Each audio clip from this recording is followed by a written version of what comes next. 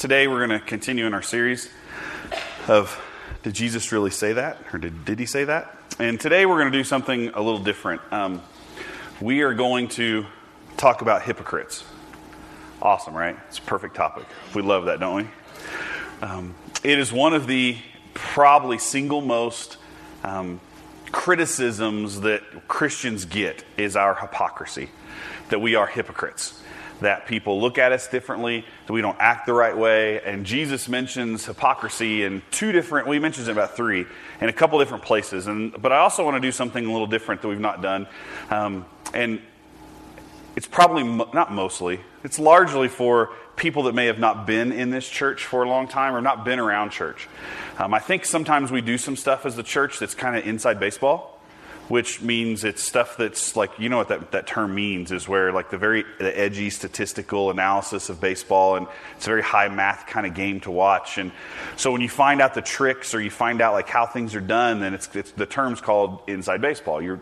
I want to help us to reveal that what we do every Sunday morning is we're trying to publicly and corporately model what we're supposed to do privately. But we never tell you that. How often have you been told in church that almost every single element of a Sunday morning service is supposed to be replicated and modeled in your private everyday life all week long? That when we come together, there's two things happening. One, you're bringing your individual private relationship with God into a corporate setting that we can all grow from it.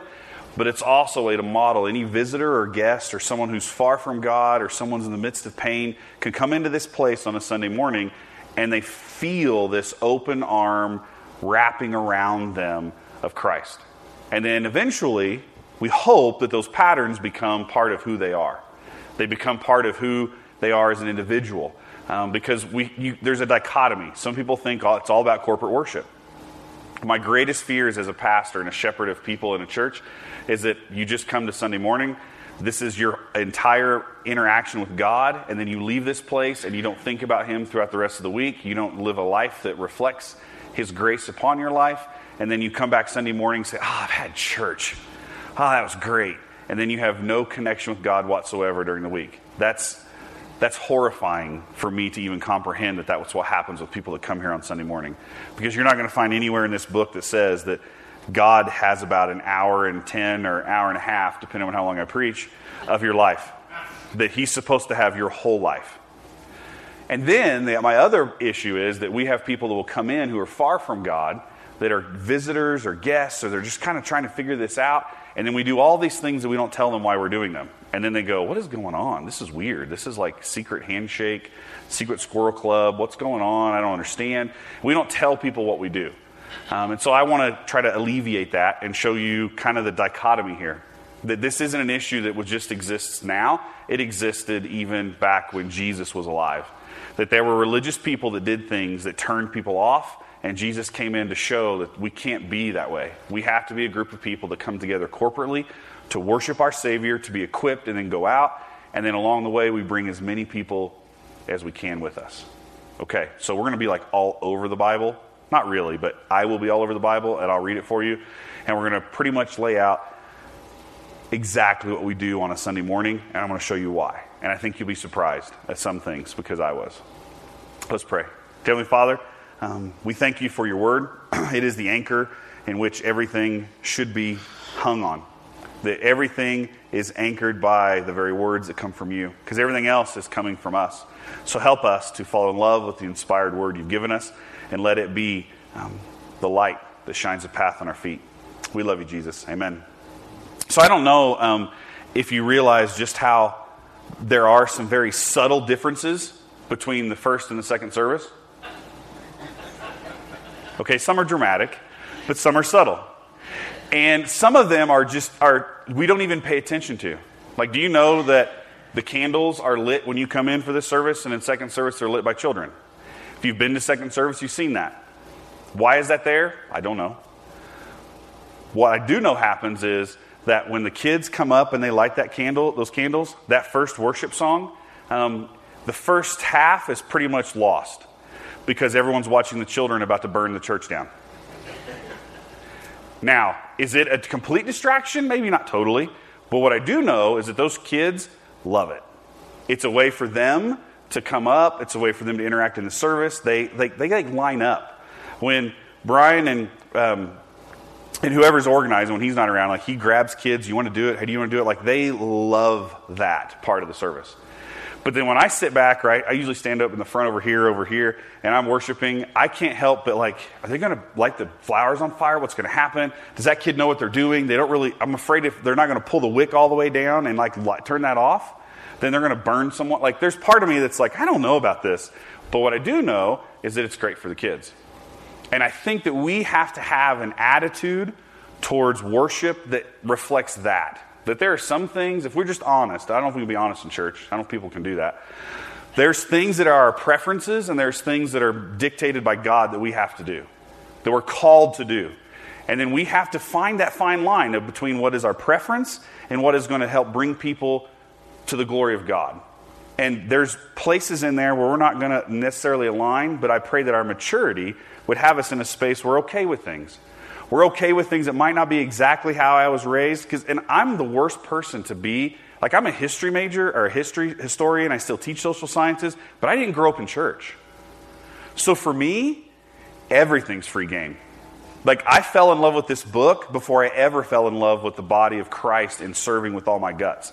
So as long as you don't mess with this book, we could bring in and like have a circle and like slap coffee cans for drums and sing Kumbaya, and I would find a way to worship in that, but that's not my preference.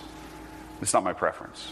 So we need to figure out, as a church body, and 2 services, and multi-generational, and little kids, and everybody running around, how we come together. So I think the best way is we're all on the same page, the same playing field. Why do we do the things we do? So, we're called to a whole life of worship. Jesus in Matthew 15, he calls out the Pharisees. Then the Pharisees and scribes came to Jesus from Jerusalem and said, "Why do your disciples break the tradition of the elders? For they do not wash their hands when they eat." He answered them, "And why do you break the commandment of God for the sake of your tradition?" So immediately what's happening is it's public ministry. The disciples are getting attacked because they don't ritually wash their hands when they eat. Now, number one, just good hygiene. Wash your hands before you eat. But that's not what Jesus is talking about. There was a whole ritual ceremony, a ritual washing, a ritual way of doing things. And why don't they do that when they eat? Why aren't they being holy? Why aren't they washing themselves a specific way that leaders are supposed to wash their hands? Why aren't they doing this? And Jesus immediately goes against them and says, "And why do you break the commandment of God for the sake of your tradition?" So what's happening is there's a tradition. And we know that there are several hundred traditions that the Pharisees, the religious leaders, added to the Scriptures. Like, this is what God says to do, and they were ignoring what God says to do, and they were doing something they did in a tradition. "For God commanded, honor your father and your mother, and whoever reviles father or mother must surely die. But you say, if anyone tells his father or his mother, 'What you would have gained from me is given to God,' he need not honor his father. So for the sake of your tradition, you have made void the word of God." Now what's happening was, there's a clear commandment to take care of your mother and your father. But these religious leaders were saying, "Oh, all my money, I'm going to give that to God someday. I'm saving it, and when I die, it's all going to the synagogue. So therefore, I don't have to take care of my mother and father. They can just go sit in their house, and I don't have to take care of them. I have to feed them, I have to clothe them. I don't have to take care of them in their old age. They can just go wither and die." And the religious leaders were doing this. And they were saying, my money's mine. I've pledged it to God. And so when I die, it'll go to the church. So right now it's in savings, I'm getting some interest, I'm spending it on myself. But when I die, I'm giving it all to the church. So I don't have to take care of my mother and father. So the tradition began in these religious elites that they didn't have to take care of their mother and father. So what Jesus is getting at is you've created a tradition, a man-made tradition, that's now you're trying to let it supersede the Word of God. And he tells them, you've made void the Word of God. Now, is it bad to make money and give it to the church and collect it and have that goal at the end? Of course not. But when you let your traditions or your goals supersede the Word of God, then you've lost it. And Jesus has some really harsh words. "So for the sake of your tradition, you have made void the word of God, you hypocrites. Well did Isaiah prophesy of you when he said," and we'll get there, but he said, "For the sake of tradition," and he calls them hypocrites. Now this is a theater term, It's a theater term during this time of, we just lived 2,000 years ago, and it meant two-faced. So you ever seen the theater masks? So you have like the one smiling and the one frowning. Well, that was very classic in theater when you didn't have costuming and one person's doing the whole show. When you were trying to show happiness or sadness, you put on the mask. Like, now I'm happy, and now I'm in a moment of sadness. And you would put on these masks, these hand masks, and they would decorate them. So the theater became known, and it's still a symbol today. If you're kids, or if you've ever been in a drama club or in theater, you may even have a necklace that has the two theater masks on it. It's a long-standing tradition in theater. Well, Jesus is using that. You two-faced leaders. And you put on the one mask that lets everyone see how publicly great you are, and then your private mask is one filled with sin, filled with a rejection of God's word. So he's telling them, you can't live this way. And he quotes Isaiah, "This people honors me with their lips, but their heart is far from me. In vain do they worship me, teaching as doctrines the commandments of men." So Isaiah is going all the way back to the Old Testament, and he's quoting Isaiah. If you read the book of Isaiah, there's a consistent pattern of your worship is false, your worship is fake, your worship isn't real. God wants you to free the slaves and take care of the captives, and he wants you to honor God with your whole life, not just what comes out of your mouth, because you can lie with your mouth. So he quotes Isaiah, "These people honor me with their lips, but their heart is far from me." And that's one of my greatest fears personally, that my private life wouldn't reflect my public life. Sometimes that gets me in a lot of trouble because I've tried not to be a hypocrite. I've tried not to be two-faced. So sometimes stuff comes out of my mouth that probably shouldn't. And as I'm being sanctified, and as I grow, sometimes my attitude isn't, but I've tried to be just, this is who I am. And as I grow, then you get to watch me grow. And as I fail, you get to watch me fail. And I pray you forgive me for that. And as I repent, then... Because how often is this the very thing that people outside the church have against us? Oh, you talk a good game. Oh, you go to church every Sunday? I see how you live all week long at work. Oh, really? That's how you are? Man, I thought you were going to that Bible study or going to that Sunday school class. You're just talking to me about that Max Lucado book, and now that vileness came out of your mouth? Oh, you talk about affection and love, and now you're seeing someone other than your spouse? Why would I even go to that church? Why would I even want to entertain that guy you call God when you say that he justifies your actions? Well, I'm not going there. I'm not doing that. I don't want any part of that. That's just a silly game you're playing. Well, that's the fear that Jesus has for these religious leaders. That we've lifted up our tradition to be the very word of God. We can't do that. We're not allowed to do that. So the church is meant to be a snapshot of where God is taking the rest of the world. So think about what happens in a church service. We praise God. We pray. We come together. We seek his face through communion. We give outside of ourselves to the church. It's all his. God owns every dime you've ever made. It's all his. And if he allows you to keep some of it, then that's a gift of grace he's given you, but it's all his. It's not yours. You didn't earn that. Where do you get the brain capacity and the muscular structure to earn that income? He gave it to you. So we come together corporately to say, it's not about us. We want to give. Then we open up his word because it's the only thing that he's written that we can look at and say, this is the very word of God. Everything else is just coming out of a man's mouth or a woman's mouth, or it's a tradition. We're going to look at the scriptures. And then we're called to action afterwards. Now think about how that should look every day. Shouldn't you be praising every day? Thanking God for the sunrise, the breath that you have. Shouldn't you be seeking his face in prayer? Shouldn't you be seeking him, like talking to him? Shouldn't you be communing every day, repenting every day, understanding that you are often far from him, and you seek his face to come back to him? That you give of yourself, your time, your talent, your treasure, you give of yourself to others. You study his word every day. Or as much as you can, you should study it every day. We all should be in his word every day. And then at the end of the day, we're called to action after that. After we spent time in prayer, talking to our Father, giving of ourselves, studying his word, don't we change day by day? That's what we call progressive sanctification. That we slowly become the image of Christ. It's funny how we do that every Sunday in every service, and yet we're called to do that exact same thing every single day. Now, what if it was happening both ways? That if we all came together and said, I'm going to do that every day, and then I'm going to come to church on Sunday, and it's going to be the outpouring of what I've done all week long is going to be thrown up in praise to God on Sunday. We'd blow the roof off this place, wouldn't we?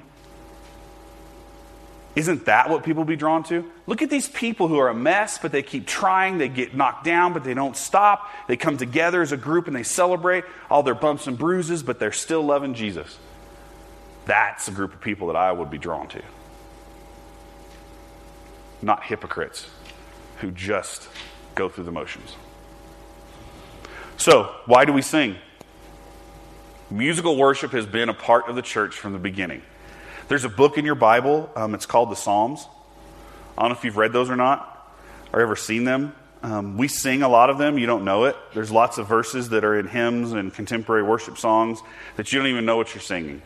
You don't even know that you're singing some of the Psalms. That there are 150 Psalms. The last one, 150, praise the Lord. Praise God in His sanctuary. Praise Him in His mighty heavens. Praise Him for His mighty deeds. Praise Him according to His excellent greatness. Praise Him with the trumpet sound. Praise Him with the lute and the harp. Praise Him with tambourine and dance. Praise Him with strings and pipe. Praise Him with sounding cymbals. Praise Him with loud clashing cymbals. Let everything that has breath praise the Lord. Praise the Lord. That everything is praising the Lord. So why do we sing? Well, it's the only instrument we're all born with. Everything else we kind of just figure out, pick up a stick, we bang things with stuff, make some strings, get some pieces of ivory and some other string, and we turn it into a piano. And we sing because we're called to sing. We're told to sing.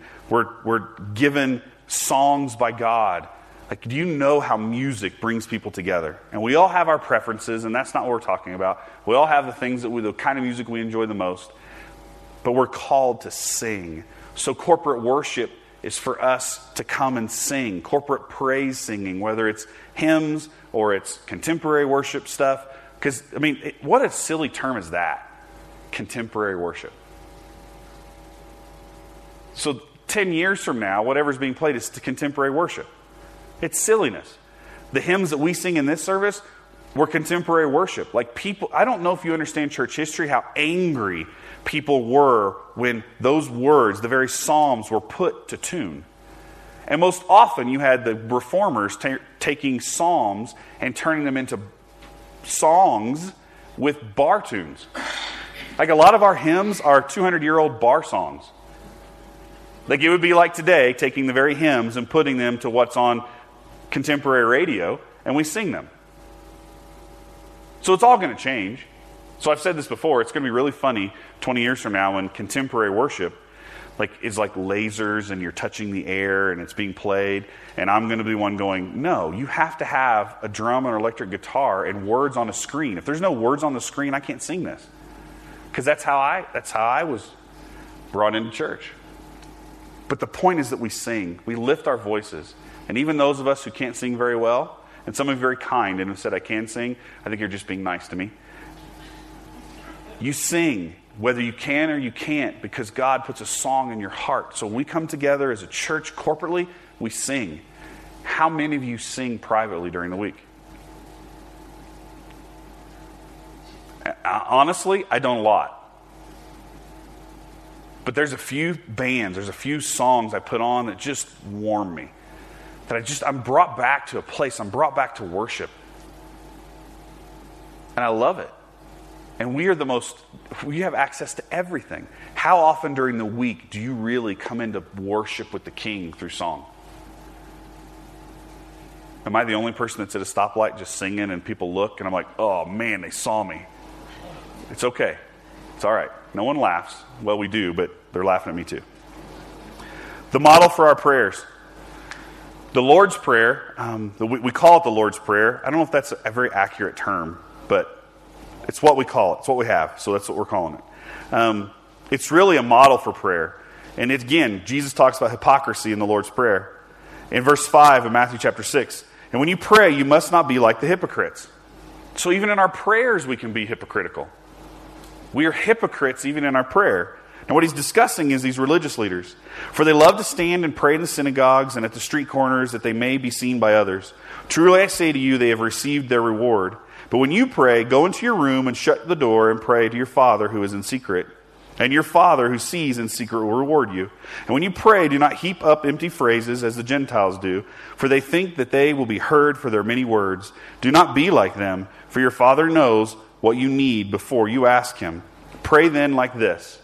Our Father in heaven, hallowed be your name. Your kingdom come, your will be done, on earth as it is in heaven. Give us this day our daily bread, and forgive our debts as we have forgiven our debtors. And lead us not into temptation, but deliver us from evil.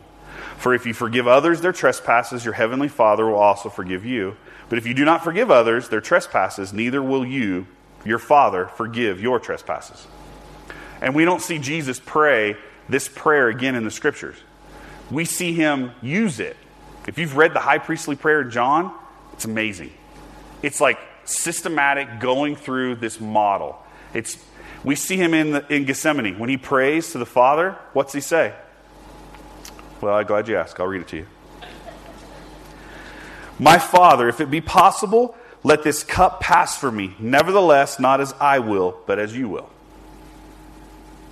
Now, he didn't say this prayer, but he modeled it for us. So when we pray the Lord's Prayer, it's supposed to be a model for our prayers. It's supposed to be, this is how I pray every prayer. I don't pray and then say the Lord's Prayer to put the seal that now this is a godly prayer. I pray the Lord's Prayer because it's the only one I know. I don't know what to say. I don't know where I'm at. I'm distraught. So this is the one I've said every day for every Sunday for my whole life. So it's in my mind, I'm going to say it. But then if we have other prayers, like I've seen it happen. I've seen it happen where people have prayed the Lord's Prayer and then they'll come to me in the midst of a tragedy or midst of a place and say, where's God? Why didn't he heal them? Why didn't he? Well, the model of the Lord's Prayer says, and Jesus models, is that I'm going to ask it all and then his will be done. So the correct response to having a model of the Lord's Prayer is to say, I've prayed my guts out. I don't know why God hasn't given us the healing, why God hasn't given us this space, but I trust him no matter what, because it's his will be done. That's hard for me to say out loud because I'm hurting, I'm in pain, I don't understand, I'm mad at God, I don't know why, but I trust him. Because for my whole life I've said the Lord's Prayer, and at the end it says, your will be done. I know it's not about me. But I've seen the opposite. I've seen people who've prayed the Lord's Prayer their whole life, and then they come to me and they're just lost. So we'll pray the Lord's Prayer, but we have to model it right. Our Father in heaven, hallowed be your name. The first step of it says, it's not about me. The first line of the Lord's Prayer says, my Father in heaven. Number one, isn't that a picture of the gospel? He can't be your Father in heaven if you're not his child. So the first part of the prayer has a requisite. It has a prerequisite that says, are you a child of God? Because then you can say, Father, I know you're near. You're my dad. You love me more than anything else, so I'm coming to you knowing about your love. Hallowed be your name. Your name is everything. It's all about you. It's always going to be about you. It's not about me. It's about you. And your name should be known to the nations. Your name is greatest among all names. That's the posture of our prayers. He's everything. And I need him. Your kingdom come, your will be done on earth as it is in heaven. You're everything, and this is all yours. That what you are doing in heaven will be loosed here on earth. It's all yours.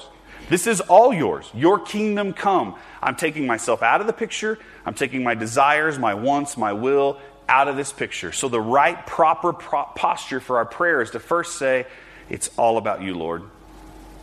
And whatever you have coming, I want that because I want your kingdom to be known.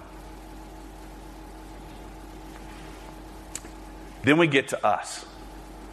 So the first part of all of our prayers, modeled by Christ, is you don't start by saying, God, I need you. God, I want this for myself. You start off by saying, you are holy and I am not. Save the saving work of Christ on the cross. And then we ask him, give me my daily bread. That doesn't mean just the literal bread, like artesian bread, the good stuff at Walmart that's over there in the deli. That's not what he's talking about. Every provision, everything that we have, everything that I've got, food on my table, money in the bank, a job, my health, my kids, everything that I have, give me my daily bread. Give me my daily dose of reminder of the gospel. Give me my daily understanding that you love me. Because when I'm far from you, I begin to feel unlovable. Then I start making horrific decisions because I don't feel I'm loved. Give me my daily bread. Forgive us our debts as we have forgiven our debtors. Even in this prayer, we get the clear understanding that we're never going to be done with sin until we die or he comes again. That every single day we have to be in a place of saying, I did it again, Lord. Not as bad as yesterday, but today I did it again. Help me. Forgive our debts as we forgive our debtors.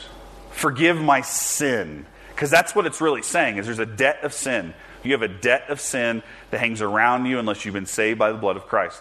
And forgive those who have sinned against me. Because of my forgiveness, I will forgive others. That's why you can't carry around anger and resentment all day long and then proclaim yourself to be a Christian. Because people see the hypocrisy in that. Oh, so you've been forgiven. The cross was for you, but the anger you have towards me, that's justifiable and acceptable. And even though I've asked for forgiveness and you just refuse to forgive me. How does that work? And lead us not into temptation, but deliver us from evil. Help us. Forgive me when I have sinned, but give me the power and the strength to avoid that sin. Help me to stay away from evil. I can't do this. I need the power of the Holy Spirit to keep me away from this. So when you break it down, I like flow charts and mind maps. You know that by now. The first part of the Lord's Prayer is about God the Father. The second part is about Christ the Son. And the last part is about the Holy Spirit who's helping us. It's a very Trinitarian prayer. And if you wanted a model of how to pray, this would be a very good model to have. To say, God the Father, you're everything. I need you. You're the creator of it all. You made me, and I am yours. Christ the Son. Without his love and sacrifice on the cross, I'd have nothing. Please, God, please, Jesus, let me have everything you have for me today. And forgive me all my debts. You've already done it once on the cross and proven it, but I need to feel the gospel every day. And then lastly, be my constant helper. Keep me away from the way my heart is. Keep me away from the way my heart just wanders. So we're not just praying. It's not just a prayer. It's a model for how every prayer should be and how a right prayer, a right gospel-centered, Christ-honoring prayer is. God's everything. Jesus is the sacrifice for my sin, and I desperately need his help. It can't just be words that we say. How about the doxology?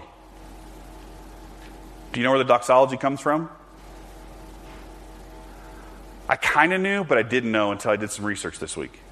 It's actually depending on which one you read, it's actually the last of 9 or 14 verses of a hymn written about 400 years ago. Now, the hymn's not even in our hymn book. But the point of the doxology was, again, to draw us to the Trinity. Every church history book I could read or could find was to draw us to the Trinity. It's actually part of a longer hymn written by Thomas Ken, who is a Lutheran/Anglican bishop who got in some trouble.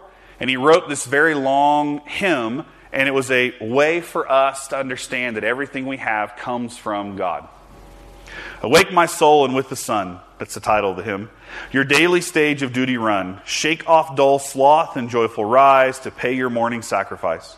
I'll praise to you who safe have kept and have refreshed me while I slept. Grant, Lord, when I from death shall wake, I may of endless light partake. Lord, I my vows to you renew. Disperse my sins as morning dew.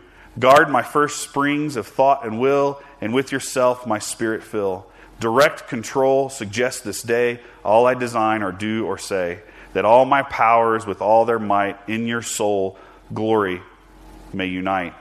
Praise God from whom all blessings flow. Praise him, all creatures here below. Praise him above, O heavenly host. Praise Father, Son, and Holy Ghost.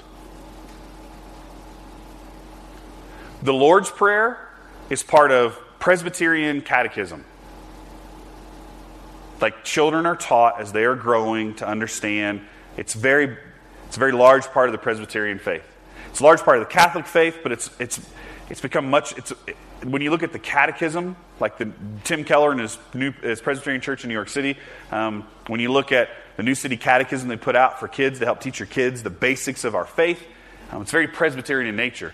The doxology is very Lutheran in its origins. He later became an Anglican, but it's very Lutheran in its origins. So we sing it after our offering. Why? Well, it's for us to understand that it's not about you. It's all about him. I mean, you get that? And this has been sung in Baptist churches, Presbyterian churches, Disciples of Christ churches, all around, but it's taken from a hymn written by a guy who was essentially exiled because of his stance on Christ. Do you get that the church is made up of a bunch of mutts? I think that's a beautiful picture. Because if we're all from different backgrounds and different spaces and different understandings, we come together under the umbrella of the gospel, that Jesus Christ is sacrificed on the cross, what brings us together and brings us in our differences, that's a beautiful thing. Because it's not just our church tradition, it's our sin. It's our past. It's the junk that we all carry around, and it doesn't matter because Jesus surpasses it all. So the doxology, it's a great way of anchoring us again to the Trinity. So you've got the Lord's Prayer and the doxology that are often more about our right understanding of who God is and less about just going through the motions. So when we sing that doxology, the reason it's after most offerings in most churches when it's sung is because you're thanking God for everything, and he is everything. Make sense? You know the term doxology, even calling it the doxology is kind of silly. Because I have a list of 28 New Testament doxologies, endings of services, endings of prayers, endings of pieces of Scripture. Like, this isn't in the Bible. And there are doxologies in the Bible, but it's when Paul or another author is closing a piece of Scripture, and it's like the last song. So when you say the doxology, we all know what you mean, but it's not the only doxology. But for us, it's a refocusing of our mind that everything we have is his. How about communion? Why do we take communion? What is communion? Every Sunday we take it as a reminder of the cross. But there's a much longer story that stretches across the Scriptures that should draw us to this very thing. God, when he sent the people of God to the desert, he promised manna from heaven, didn't he? He promised to provide for his children. In Exodus 16, behold, I'm about to rain bread from heaven for you, and the people shall go out and gather a day's portion every day, that I may test them, whether they will walk in my law or not. So the provision of the bread was a daily reminder of the people of God that God provides everything. And he tested them. Do you really daily rely on me? Do you really trust me? We see Jesus in Mark chapter 6 when he feeds 5,000. He takes 5 loaves, he takes 2 fish. He looked up to heaven and he said a blessing and broke the loaves and gave them to the disciples set before them. He divided the 2 fish, provided for all there who were hungry. In Mark chapter 8, we see him directing the crowd of 4,000 Gentiles. The first one is 5,000 Jews, And the second time he does this is 4,000 Gentiles. And he's trying to say that the provision of God is for everyone. There is no Jew, there is no Gentile. That's why we get Romans chapter 3, 3:23, for all sin and fall short of the glory of God. You have to read that passage in context. Because what Paul is saying is there is no Jew, there is no Gentile. We have all sinned and fall short of the glory of God. And Jesus is doing the very same thing when he institutes communion. We have manna from heaven. He feeds 5,000. He lifts the bread. He praises God for the bread. The bread comes from heaven. There's no mistake of what Christ is doing here. He feeds the 4,000. He lives a blessing, breaks the bread, gives it to everyone. Then what's he do on the day of the Last Supper? Now, as they were eating, Jesus took bread and after blessing it, broke it and gave it to the disciples. And he said, "Take, eat, this is my body." And he took a cup, and when he had given thanks, he gave it to them, saying, "Drink of it, all of you, for this is my blood of the covenant, which is poured out for many for the forgiveness of sins." So even in the act of communion, he's bringing us all the way back to Moses and saying, God provides everything. He's the provider. He's the provision. He's going to bless you because he's God, not because you earned any piece of this. So Jesus models this over and over again. He's having a meal, he's breaking bread, and he's giving it. So when we take communion, we're remembering this last act on Passover. But what's it say here? Now as they were eating. If the only time you break bread with your brothers and sisters, the only time you break bread or you pass bread or pass cup is on Sunday morning, and you have no interaction with anyone outside of this group of people on Sunday morning, you're missing it. The table is a place of worship in every Jewish home. So when you invite someone to your house, you take them to lunch, you go eat with them, you meet with them, you drink coffee with them. Every instance when you give praise to God for the blessings and then you share your life with people, you're having communion. So when I take communion here at the church, and I have this moment of reflection to repent of my sin, ask God to remind me of his love for me, then if I just let that sit here, it's great for me, but it's not good for anyone else.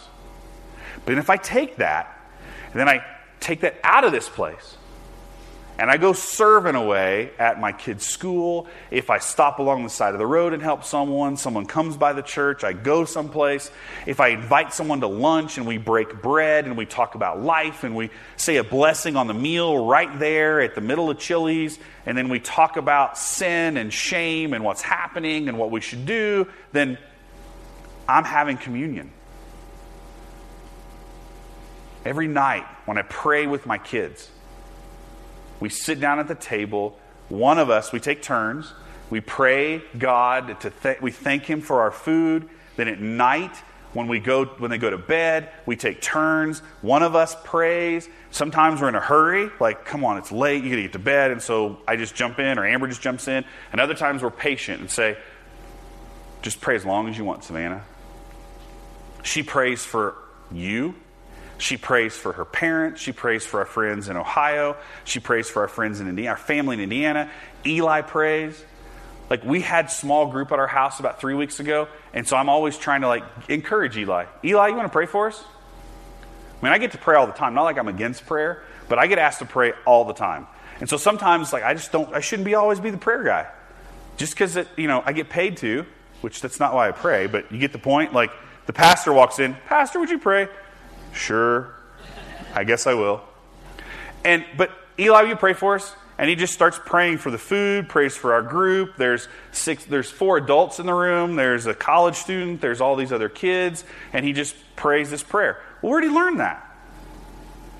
How does he have the confidence at 9 to pray in front of adults and other kids? Where's that come from in him? Did he just turn that on with a switch? Of course not. It's been modeled to him over and over that we're going to pray at our meals, we're going to pray at night. So communion, yes, is a very special and important part of our services because it's one of the few times of the week where things are quiet. And you can talk to God. And there's something about a place and a space and tradition that draws us to that moment. But if we just take communion here and we don't take it outside of this place, we've missed the point. We've missed the point.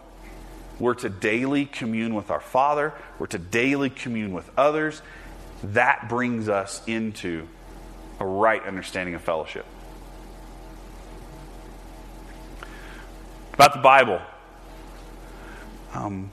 The one charge out of 2 Timothy that Paul has on Timothy is preach the word. He doesn't tell him how to organize a church. Well, he does a little. He doesn't tell him how to, but not in this part. I'm getting way off topic. He doesn't tell him, like, where do you put the songs? Where do you put the announcements? What do you do? The single call on this man's life is to preach the word.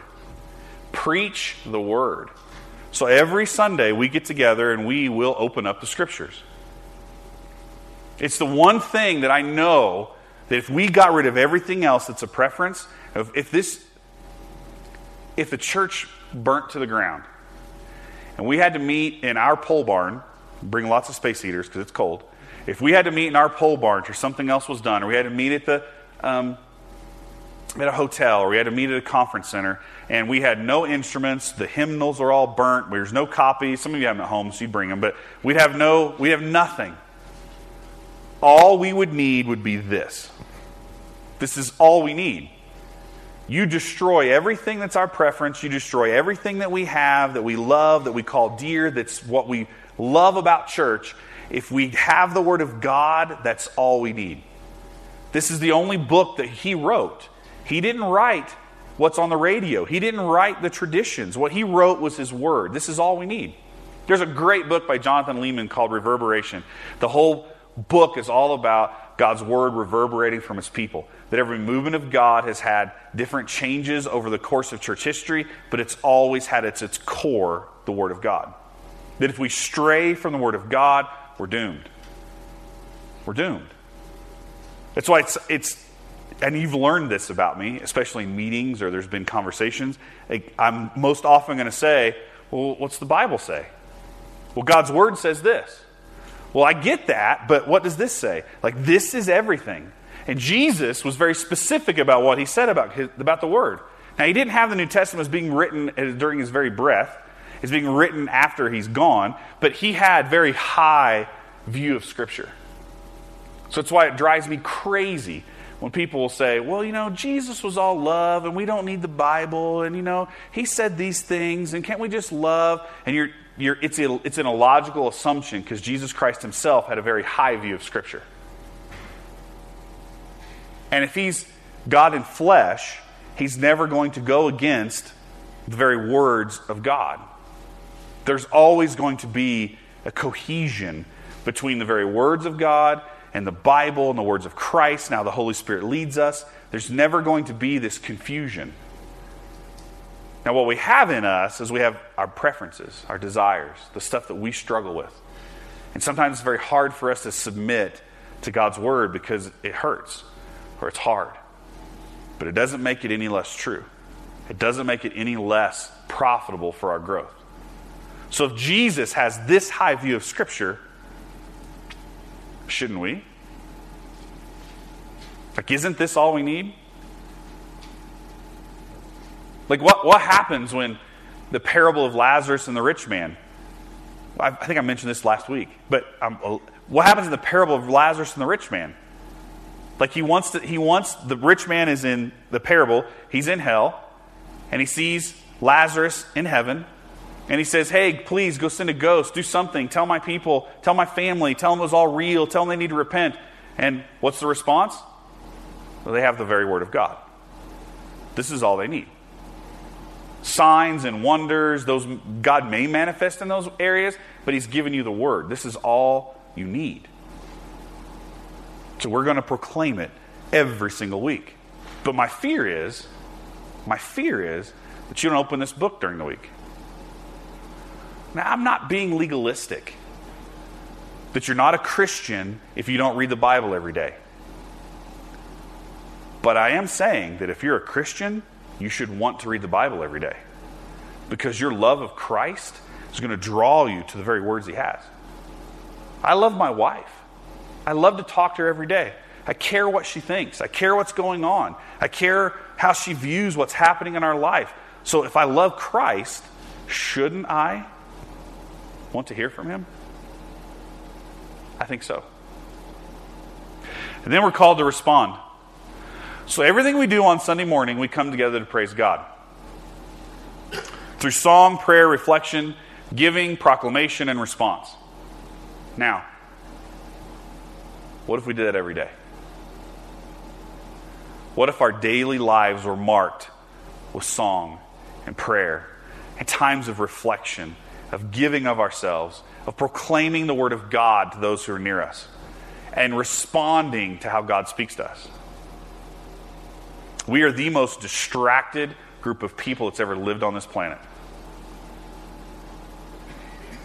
We have 100 channels and there's nothing on, right? Like, am I the only one that it's like 9 o'clock at night, 9:30, everyone's gone to bed, I'm going to read something, then I turn on the TV and Law and Order is always on? Isn't it? It is always on. ESPN SportsCenter will play the exact same thing every 15 minutes all day long, and some people sit and watch it for 3 hours. Oh man, did you see that? I saw it 6 times this morning. Why didn't you just turn it off? In our pockets, we have connections to the whole world. How many people do you know if they turn their cell phone off for 6 hours, they'd have a heart attack? Just turn it off. Just completely disconnect from the internet. Like, how many of you could do a digital fast and not get on Facebook or not use the internet for a week? Or would you start to have convulsions? What if we redeemed the time that we spend watching all that other stuff and we actually read God's Word? That we spent time feasting on the very words of our Creator? How different would our lives be? Some of the first conversations I have with people when they're struggling in their marriages, they're struggling in their personal lives, I'll get to the point, and I do it, and I try to do it in a non-condescending way. When's the last time you read the Bible? And it's been a long time. When's the last time you spent just 15 minutes in prayer? Just seeking the voice of God? I haven't. I'm not saying that the issues and the things you struggle with would just go away if you started a Bible plan today. But I am saying that I've not met a person who's been a person of prayer and a person of study that hasn't seen the power through the Holy Spirit to at least fight the fight. So if we do this every Sunday, it's a model for the rest of our lives. It's a model for the rest of the week. It is not perfection. It's not, because think about how your preferences have changed as you've gotten older. How your preferences or what you like have changed. Some of them are reverted back. Because everything else is changing so fast around you, you revert back to the way it was. Because it's like a warm blanket that you could just put on and it's, right? And none of that is wrong. I'm not criticizing any of that. But change is inevitable and it will happen. And if you don't model these things, however they look, if you don't let them become private, personal practices that then reverberate out, then we just become selfish people who atrophy and we die on the vine. Paul David Tripp. Corporate worship is designed to remind you of the instability of your own heart and the eternal stability and reliability of God's grace. That we come together to be reminded that we're a mess. But God's grace never ends. That's the point of Sunday morning. It's the point of our church services. This isn't the whole space of God moving in our lives. That should happen every day, every moment, every week, for the rest of our lives, as long as He grants us breath. But when we come together, like, how much more powerful are we as a force for hope of the gospel when we're together in this? So as we do some things different, I pledge to tell you when it's coming, because I've not done a good job of that. One thing that I know needs to change soon is we need to have a prayer list for us to walk out of here with on Sunday mornings. How many times has someone done a prayer request, I write it down, and I may ship it off to the elders, or some of you remind it, and none of you ever have it in your hand to pray for other people? Like, how often do you really pray for people in this congregation? How often do we do that? I pray you do, but I don't know. But if you have something in your hand that says, Florence Brandt's having knee surgery on Tuesday, I watch some of you write that down. Because you will pray for them. You will pray for her. You will think about her. But some of us will walk out of here and won't even think about her. I'm not okay with that. I'm not okay with someone saying publicly that they would like prayer in a service where they had the boldness to say it out loud in front of all of you, and then we don't honor that by praying for them. Because then we've just become hypocrites. Oh, you said it out loud, and you pray for her, and then we pray the Lord's Prayer, and we walk out of here, and we don't even think about her. That's not very loving, is it? I know I just guilted all of you to get your pen out and write her name down. So she's going to be the most prayed for person in this church this week. But shouldn't we put our words where our hearts really are?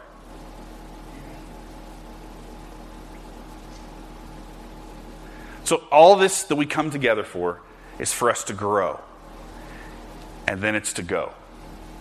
Because if we would just come fat and sassy on God's word and His presence and His grace, then we become bloated and we become useless and we can't even move, and then we've not done anything. We should be lean, mean, kale-eating machines, right? I can't stand kale, but it's the new superfood. Like, we should try to come here, be equipped, and then go. And take the hope that you have. If you really believe this, don't you want others to know, to be brought into this hope, to be brought into the life of Christ? So let our Sunday mornings be a model for our whole weeks. Don't let them ever just be Sunday morning. Let's pray. Heavenly Father, thank you for the always fruitful study of your word. And I pray, Lord, that we, as your children, would see Sunday morning as a time to come together as an army of men and women who love you with everything we've got. So that means we come into this place needing to be trained, and sometimes we need to come into this place and we need our mission orders to get out of here and to go and to serve in some crazy places and some crazy ways that would always bring honor to your name. But the first and most important thing, Lord, is that everyone in this room would know you as their Savior. So I pray, Lord, that everyone here has a relationship with you, that they know you deeply, but they have a fire to know you more. Help that fire to grow. Build into us the hope we have found in the gospel, so we would share it with all who are near. We love you, Jesus. Amen. During this closing song of